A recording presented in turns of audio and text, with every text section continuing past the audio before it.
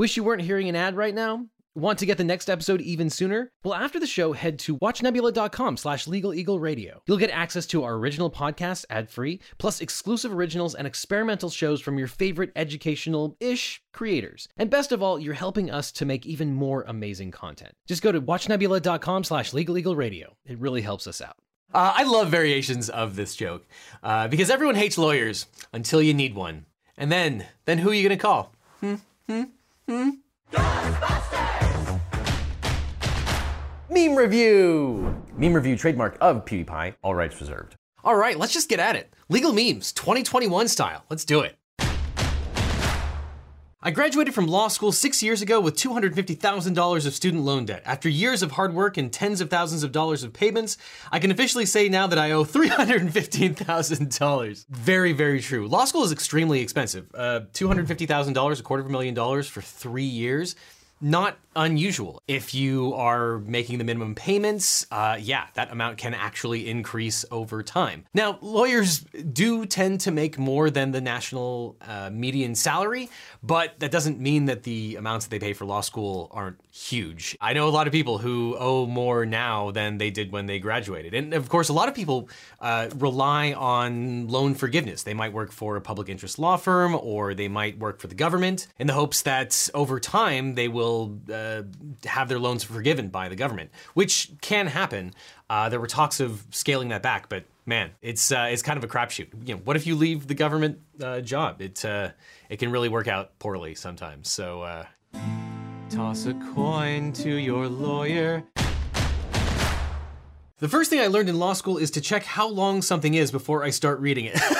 This is actually really, really good advice. Not all cases are created equal. In law school, you get these case books. You are supposed to read these cases. But some cases are 20, 30, 50 pages long, and other cases are condensed and they might only be 2 pages long. And the amount of information that you're probably going to take from each one of these cases is about the same. Everyone has a limited amount of time in law school. I have a whole course on how to do well in law school, and time management is a huge, huge portion of that. Knowing that you might have to skim one case as opposed to reading one case in depth, and maybe knowing ahead of time which cases are the important ones and which ones are filling in some background idea, super, super important.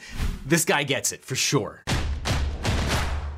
All right, keeping with the law school theme, law school has taught me the valuable skill of discussing the readings without having read the readings. Hashtag law student problems.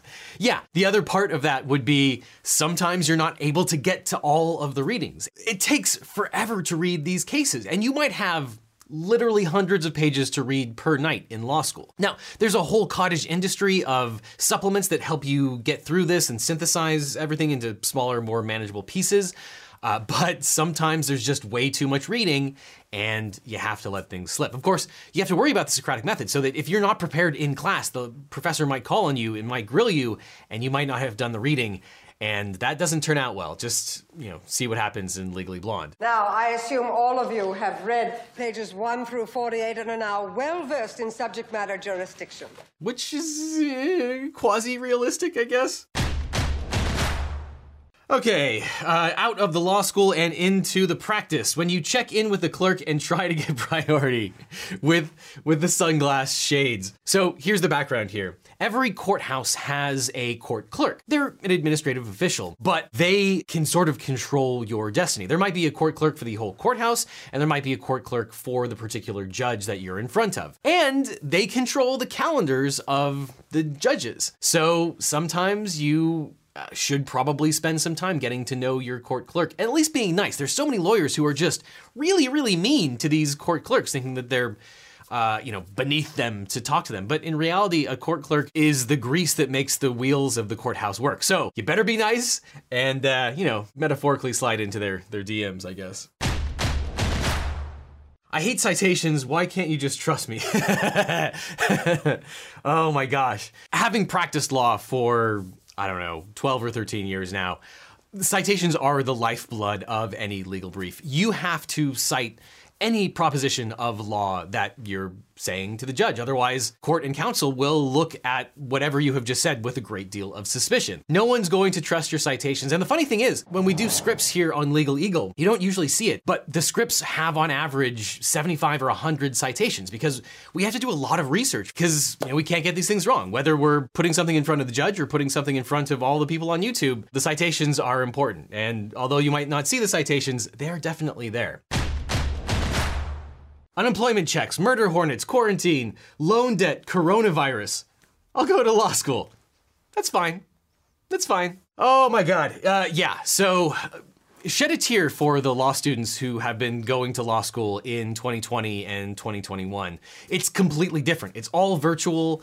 You are losing out on a whole lot of the advantages of law school. And it's really unfortunate. And not only is it, the whole world is sort of on fire or whatever, but yeah, to add law school on top of that, and you don't even get to interact with people in person. Now, maybe that's a good thing because you're not getting the stress by proxy of all your fellow law students. Man, that would be really tough to add on all of this stuff with law school itself. Though, on the other hand, you're not going to interact with a whole lot of people normally in law school anyway. So maybe it's best to get law school out of the way while everyone is cooped up. And then, you can leave law school and re-enter society like a normal human being. Maybe that's not so bad. Which Supreme Court justice flushed the toilet on today's conference call? Oh man, this was a huge deal. Someone actually flushed the toilet while on an oral argument with the Supreme Court. Now, the Supreme Court famously doesn't allow video cameras inside of the courthouse itself. So you get a bunch of these oil and pen paintings of people while they're presenting an oral argument. But now in the coronavirus times, they have had to adapt and they had to go to a dial-in voice conference system. And of course, one of the first oral arguments that this was happening, someone wasn't on mute and you could hear a toilet flushing in the background. And what the FCC has said is that when the subject matter of the call ranges to the topic, then the call is transformed. John Roberts must have been apoplectic because he cares about how the court is perceived. And if there's plumbing in the background of an oral argument, you can just imagine how furious he must have been. Not great for the image of the Supreme Court. All right, what law school looks like from Facebook user, trust me, I'm a lawyer. I mean, this is actually what law school looks like. This is not a joke. So one of these books is a case book, and then a couple of these books are supplements. I think there's another case book, and then there are, obviously tons and tons of highlighting. I would say that this actually underrepresents how much highlighting and interlineation and note-taking you actually take, and little plastic flags in the book. Law students actually have to deal with this crap. All right, how they welcome newly hired associates to a law firm. Some of you may die, but it's a sacrifice I'm willing to make. So here's the thing with big firms. They pay a huge amount of money. They expect for you to basically devote your life to the big firm when you are a young associate, and they will actually train you how to be a lawyer at the highest levels of jurisprudence. I actually think it's a reasonable trade-off. I was in the big firm world for 10 years. And I learned to practice at the absolute highest levels of federal court, in high-level state court proceedings. For a long time, I was completely devoted to that big firm. And I actually wouldn't trade that forever. You know the phrase, they don't pay me enough for this crap? Well, big firms actually do pay you enough for that crap. Whatever that crap is, you kind of have to do it. And it's a reasonable trade-off because law school doesn't really teach you how to be a lawyer. You have to learn that on the job. Not for everyone. It's hard to get into, but the trade-off is sometimes worth it. When you start working at your first job after law school, I don't know shit about All right, I think we had to probably bleep that one out. So as I was just saying, you graduate from law school, you don't know anything. You don't know shit about So true, which is why it's often a good idea to work for a big firm or another experienced lawyer who knows what they're doing. Because when you graduate from law school, you don't know anything. All right, in keeping with the practice, me coming up with multiple good points after the hearing. Oh, with the drag on the cigarette. It happens every time. Well, most of the time, because you're at oral argument, you're at a hearing, and in the spur of the moment, the judge has some crazy question. You really try and shed this as hard as you can. You come up with as many arguments as you can. You talk with your coworkers, you talk with your friends. You try and come up with every argument that you possibly can, but inevitably, there's gonna be something you didn't think of. And of course, the second that you leave the courthouse, you think of all of these great arguments that you could have made, and you didn't. C'est la vie. All right, I shall grant you 3 wishes. I wish for a world without lawyers. Done, you have no more wishes, but you said 3. Sue me. I love variations of this joke because everyone hates lawyers until you need one. And then who are you gonna call?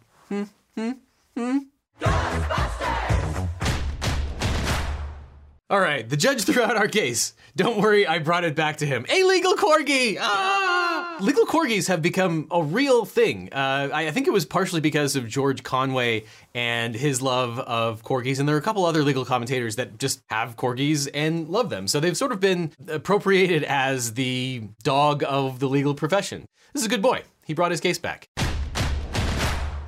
First, we'll file a baseless voter fraud claim, then it will be 12b6'd with prejudice, then we'll get Rule 11 sanctions, then we'll get Rule 11 sanctions.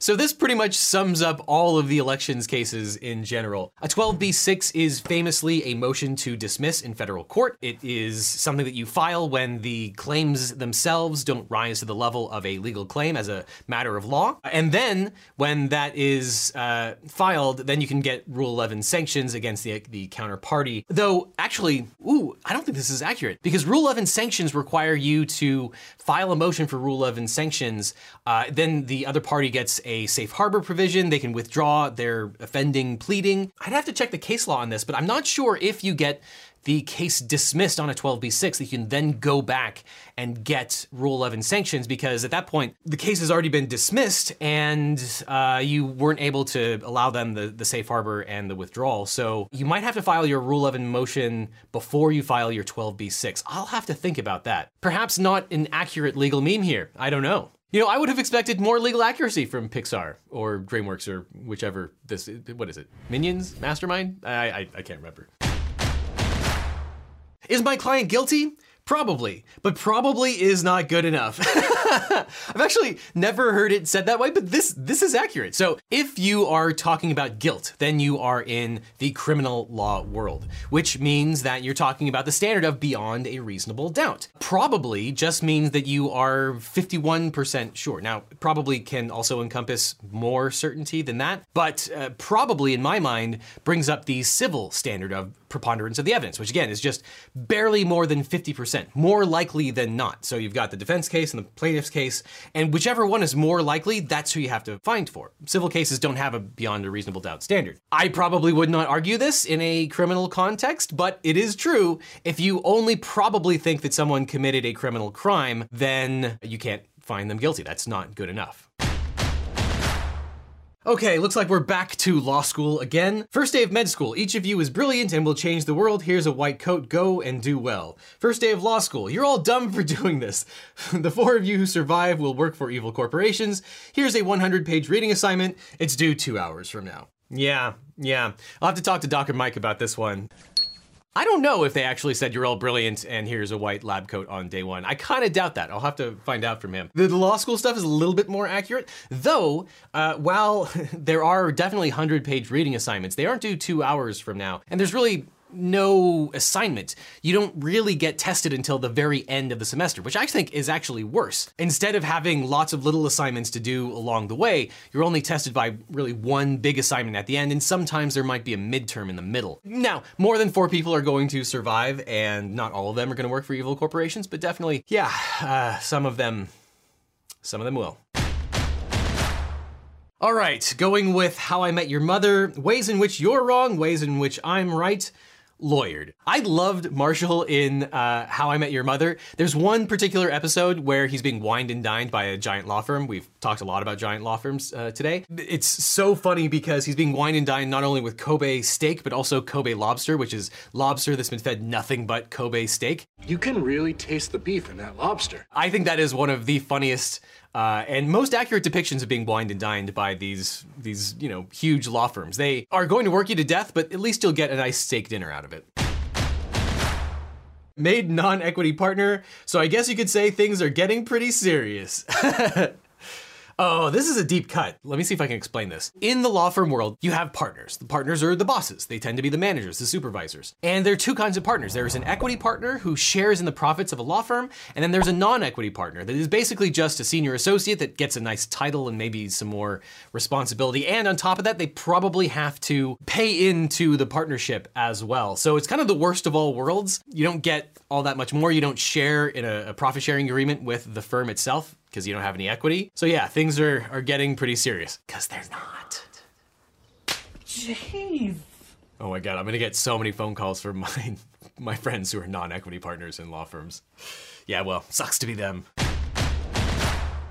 My face when someone argues when the ruling is in their favor, with the Tucker confused face.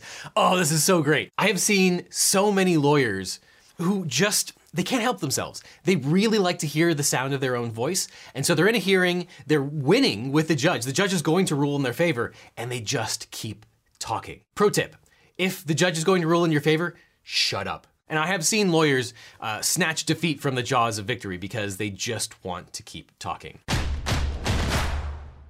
All right, speaking of mercurial judges, when both parties agree to a continuance but the judge denies it. This happens so much too. So again, the judge, through their proxy, the court clerk, can set their own schedule. And oftentimes, both parties will agree to a continuance of a hearing or a trial or whatever, but the parties don't get to agree to these things. They have to get the judge to sign off on these things, and the judge is gonna judge, especially in federal court, where the judge just doesn't care about anyone else, because they are the master of their own universe. Assault with a deadly weapon. Oh, that's cute. I think everybody gets this one. No explanation needed. MPS Esquire says, do you wear glasses and a face mask due to COVID-19? If so, you may be entitled to condensation. So true. So true. Look, I'm gonna laugh at dad jokes. I just am. Sorry. Hey, this magic 8-ball just keeps saying it depends. Oh, that's the special lawyer edition. Oh, I mean, you guys know this. It always depends. The law is complicated. Facts are complicated. You're gonna ask me a legal question, and I'm gonna tell you it depends. So, ooh, that's a great merch idea. Would you guys buy that? A special legal eagle edition of a magic 8-ball that just says it depends on every roll?